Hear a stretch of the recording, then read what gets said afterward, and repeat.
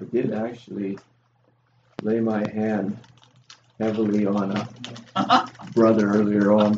I tried to be very literal. They say lay hands suddenly on no man, so I actually laid my hand on Matt this morning, or on Luke this morning. Well, good morning, and once again, welcome to our Family Bible Hour.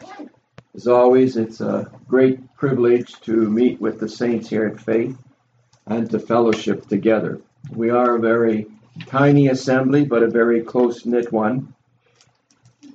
And when any of our members are not here, we greatly miss their presence. It's such a relief to see Chris, Chi, and Nancy here back again with us this morning. So thank you for coming back. We all missed you very much. Welcome back.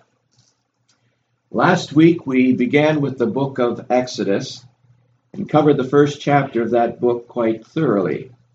I also handed out 3 handouts concerning the genealogy of Jacob's family in particular, that lineage especially that concerns us with Moses and Aaron. And so if you didn't receive any of those handouts, please let me know and I'll give them to you later on. But would you please carry these with you at all times, fold them in half, keep them in your Bible, because we're going to be mentioning all sorts of names and it does get a little complicated later on. Again, thank you, Luke, for reading this passage for us earlier on. So if you still have your Bibles handy, would you please turn with me to chapter 2 of the book of Exodus, and this, of course, will be our main text for this morning. Exodus 2, verses 1, is it 25 or 26? 1 to 25. But first, let's inquire of the Lord for his blessings. Father, we thank thee so much for this precious time together as thy people, opening thy scriptures, knowing that we have in our hands the divinely preserved Word of God. And we trust that the Spirit of God will be pleased to illuminate our understanding of the text before us this morning, that he will reveal to us what the will of God is for each and every one of us this morning as we study this precious text. For we ask it all in his name and for his glory. Amen. The second chapter of Exodus begins with, "And there went a man of the house of Levi, and took to wife a daughter of Levi." Now this is very significant. Whenever we are faced with descendancy in Scripture, we need to pay very careful attention to it. For God always includes for us relevant information that will be used as evidence to vindicate or verify doctrinal truths that may be revealed hundreds or even thousands of years later. Here we are told that a man of the house of Levi married a daughter of Levi. If we skip a little forwards to Exodus chapter 6, verse 20, we learn that this man was Amram, who married Jochebed, his aunt. Verse 20, "And Amram took him Jochebed, his father's sister, to wife, and she bare him Aaron and Moses. And the years of the life of Amram were 137 years." So if you look at the chart of Jacob's descendants, which was handed out last week, you will notice that Amram was the grandson of Levi, Jacob's third-born son, and that he married his father's sister. That would make her Amram's aunt. Now we might also assume in this case that she, Jochebed, was much younger than Amram's father. Nevertheless, whatever the case may have been concerning their ages, it was an incestuous marriage, which was later forbidden by the law in Leviticus 18:12. However scandalous this marriage may have appeared, yet Moses nonetheless includes it in his history. For truth must never be hidden or withheld. Verse 2, and the woman conceived and bare a son, and when she saw him that he was a goodly child, she hid him 3 months. And when she could not longer hide him, she took for him an ark of bulrushes, and daubed it with slime and with pitch, and put the child therein. And she laid it in the flags by the river's brink. For 3 months we are told that Jochebed hid Moses from Pharaoh's death sentence. You will recall that Pharaoh had decreed that all Hebrew males who were born were to be murdered or destroyed, because he, Pharaoh, and the Egyptians also feared the Hebrews, who by now had multiplied so rapidly that they filled the land. His fear was that if war ever broke out, the Hebrews might join up with the enemy and turn against the Egyptians. There, of course, was absolutely no basis for that fear. Also, we can deduce that this murderous decree had been issued sometime after Aaron's birth and just before Moses' birth. We can only imagine the fear and the anxiety that Jochebed and Amram must have experienced as they withheld their son from being exposed and murdered. For surely their lives too were at risk should they ever have been discovered. But it is precisely in such situations that God's mercy and grace is most evident. By God's grace, Moses' life had been preserved because God had chosen him long before he was ever conceived to be the deliverer of his people Israel. And so when it was no longer possible for his parents to conceal their son, Jochebed, by faith, made him an ark of bulrushes and sent him afloat in the flags of the river's brink. This, too, is very significant, for the river also had its own dangers. Crocodiles were very numerous in the rivers of Egypt. But faith is always able to navigate through the dangers of life with assurance that somehow the Almighty will provide and protect. And that he did. For we are told in the next few verses, verses 4 to 10, that the Pharaoh's daughter who was bathing in the river discovered the ark and sent her maid to fetch it. She, of course, when she saw the baby Moses, had compassion upon him and realized that he belonged to the Hebrews. And then what happened next is nothing short of God's intervening grace. The sister of Moses, who was there all the time watching, sensed Pharaoh's daughter's compassion for Moses, her brother, and rushed to her asking, "Shall I go and call to thee a nurse of the Hebrew women, that she may nurse the child for thee?"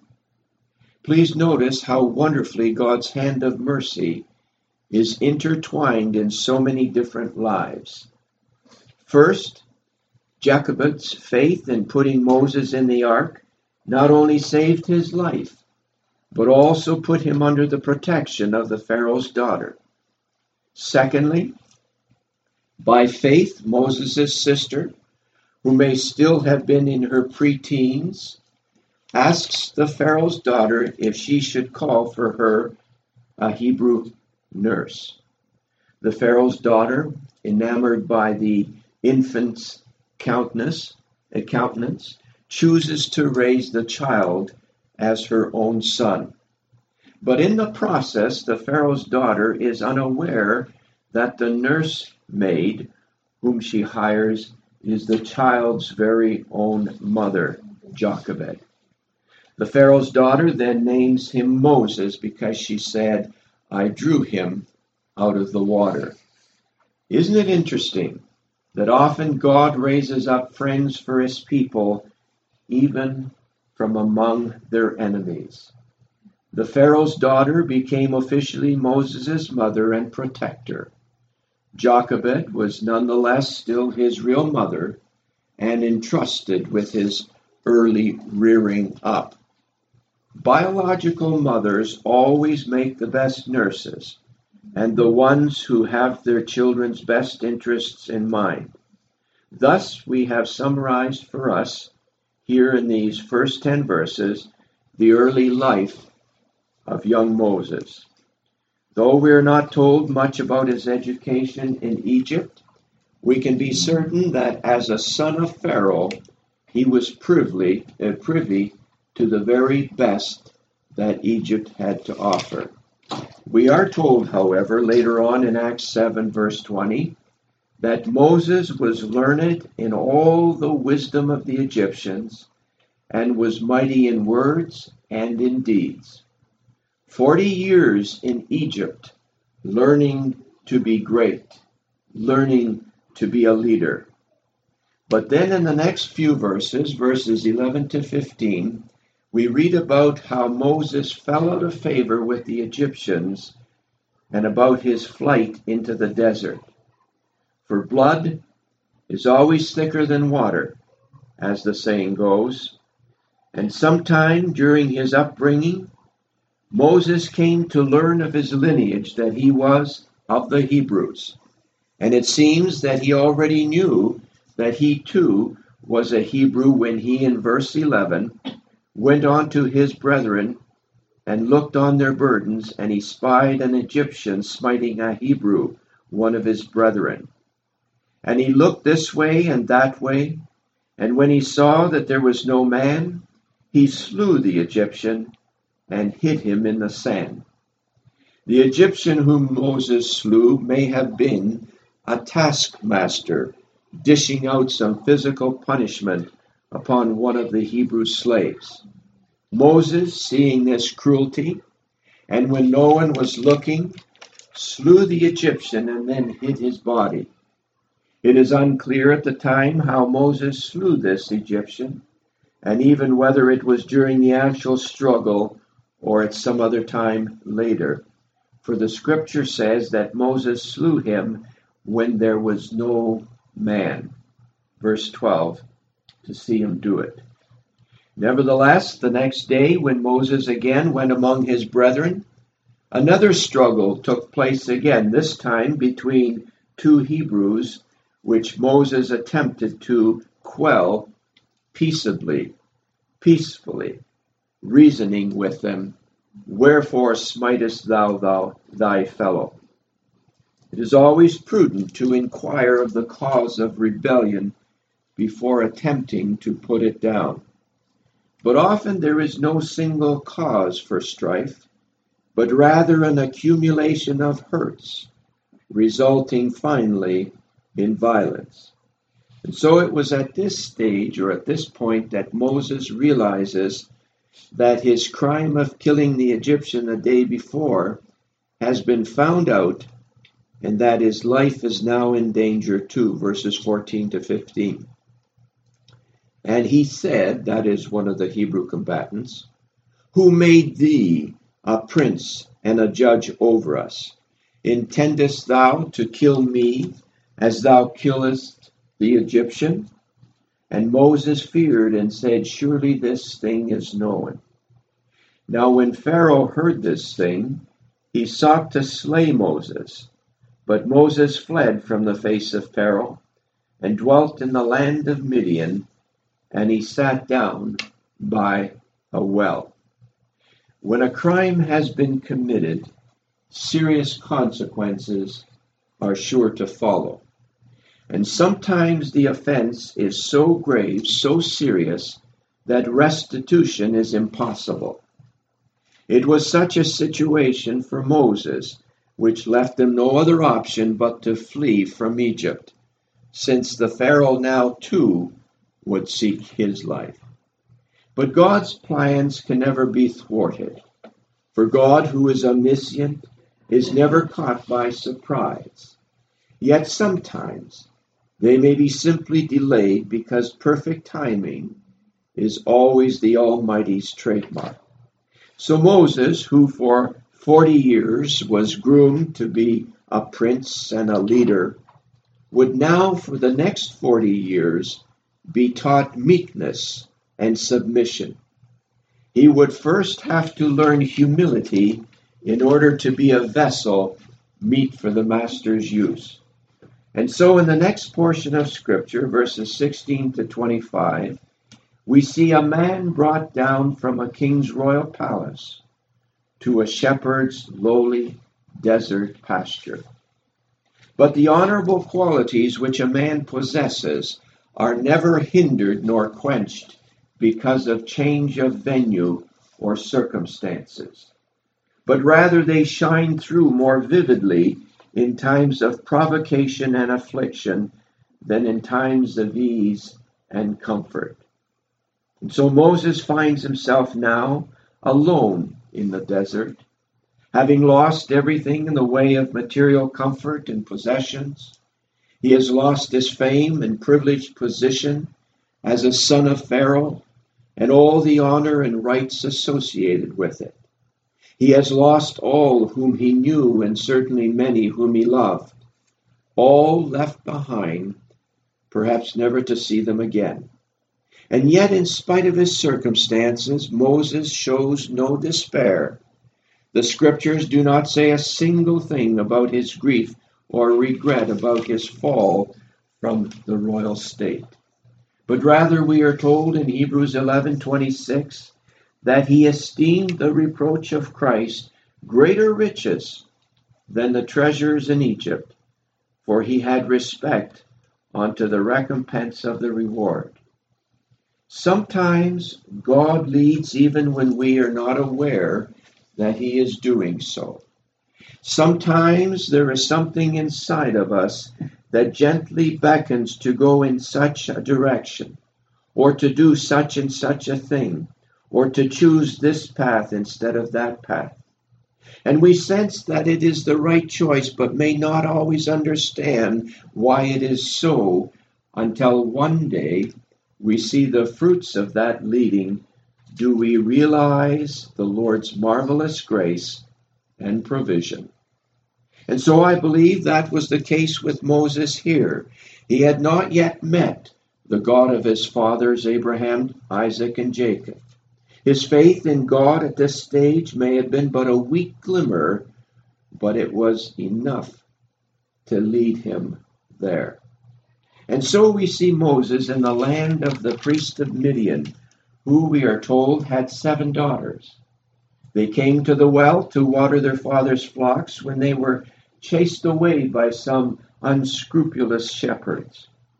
But Moses, who was present and witnessed the wicked deed, stood up against these malicious shepherds and helped the daughters to water their flock. And because of this one act of kindness, Moses was brought into contact with their father Reuel, and given a dwelling place. In verses 21 to 25, Moses, we are told, was content to dwell with the man. And he gave Moses Zipporah, his daughter. And she bare him a son, and he called his name Gershom. For he said, I have been a stranger in a strange land.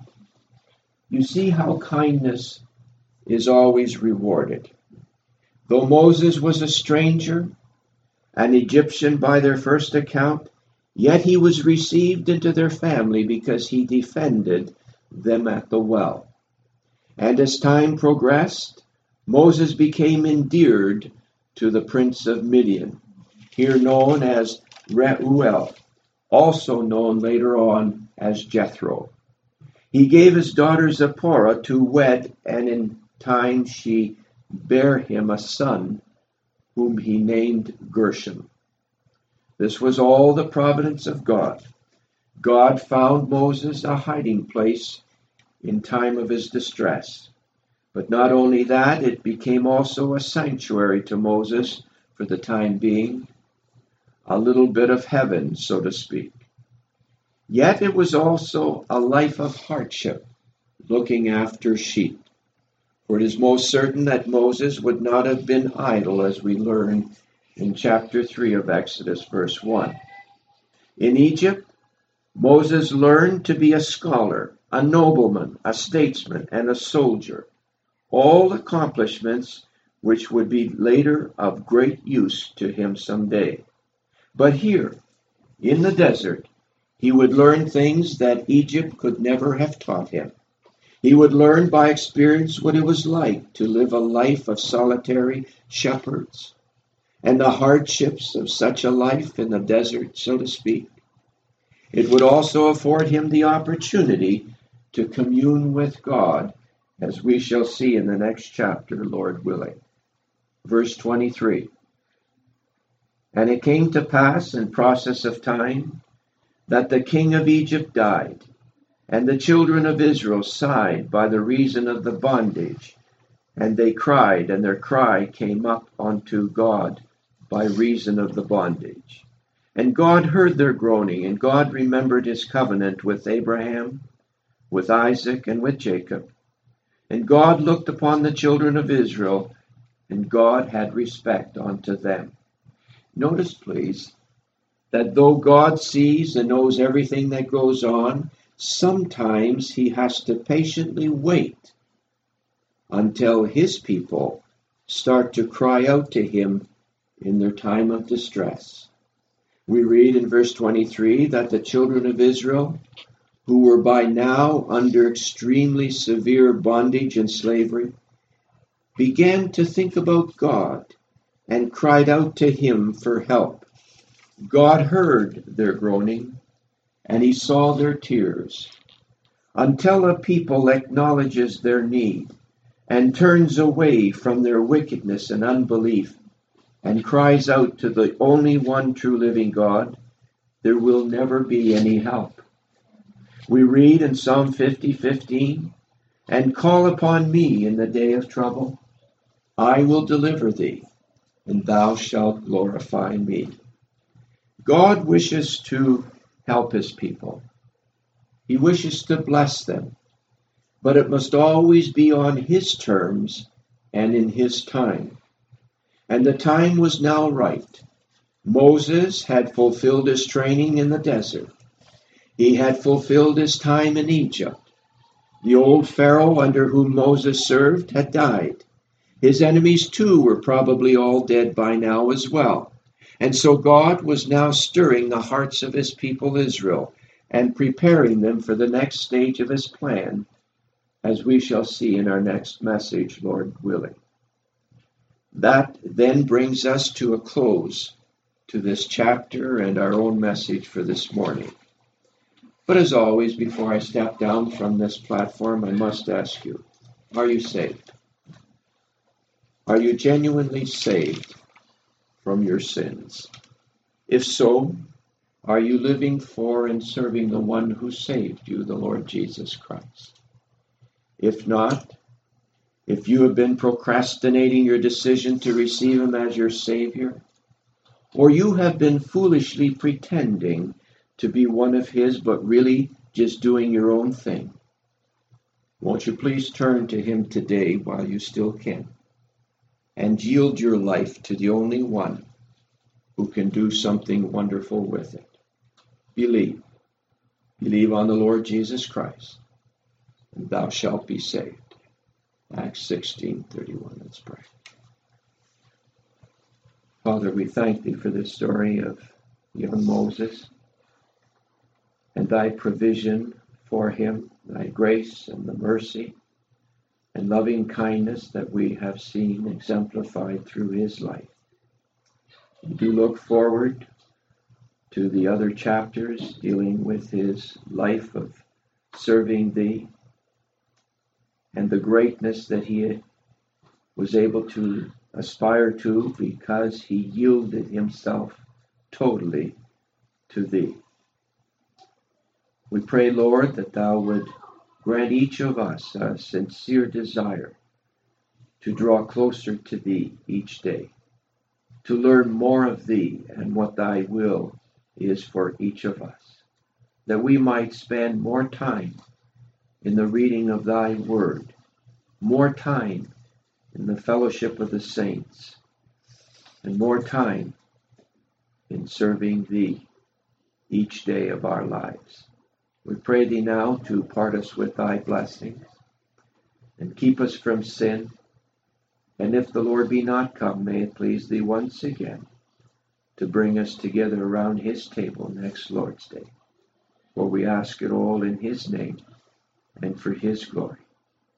Amen.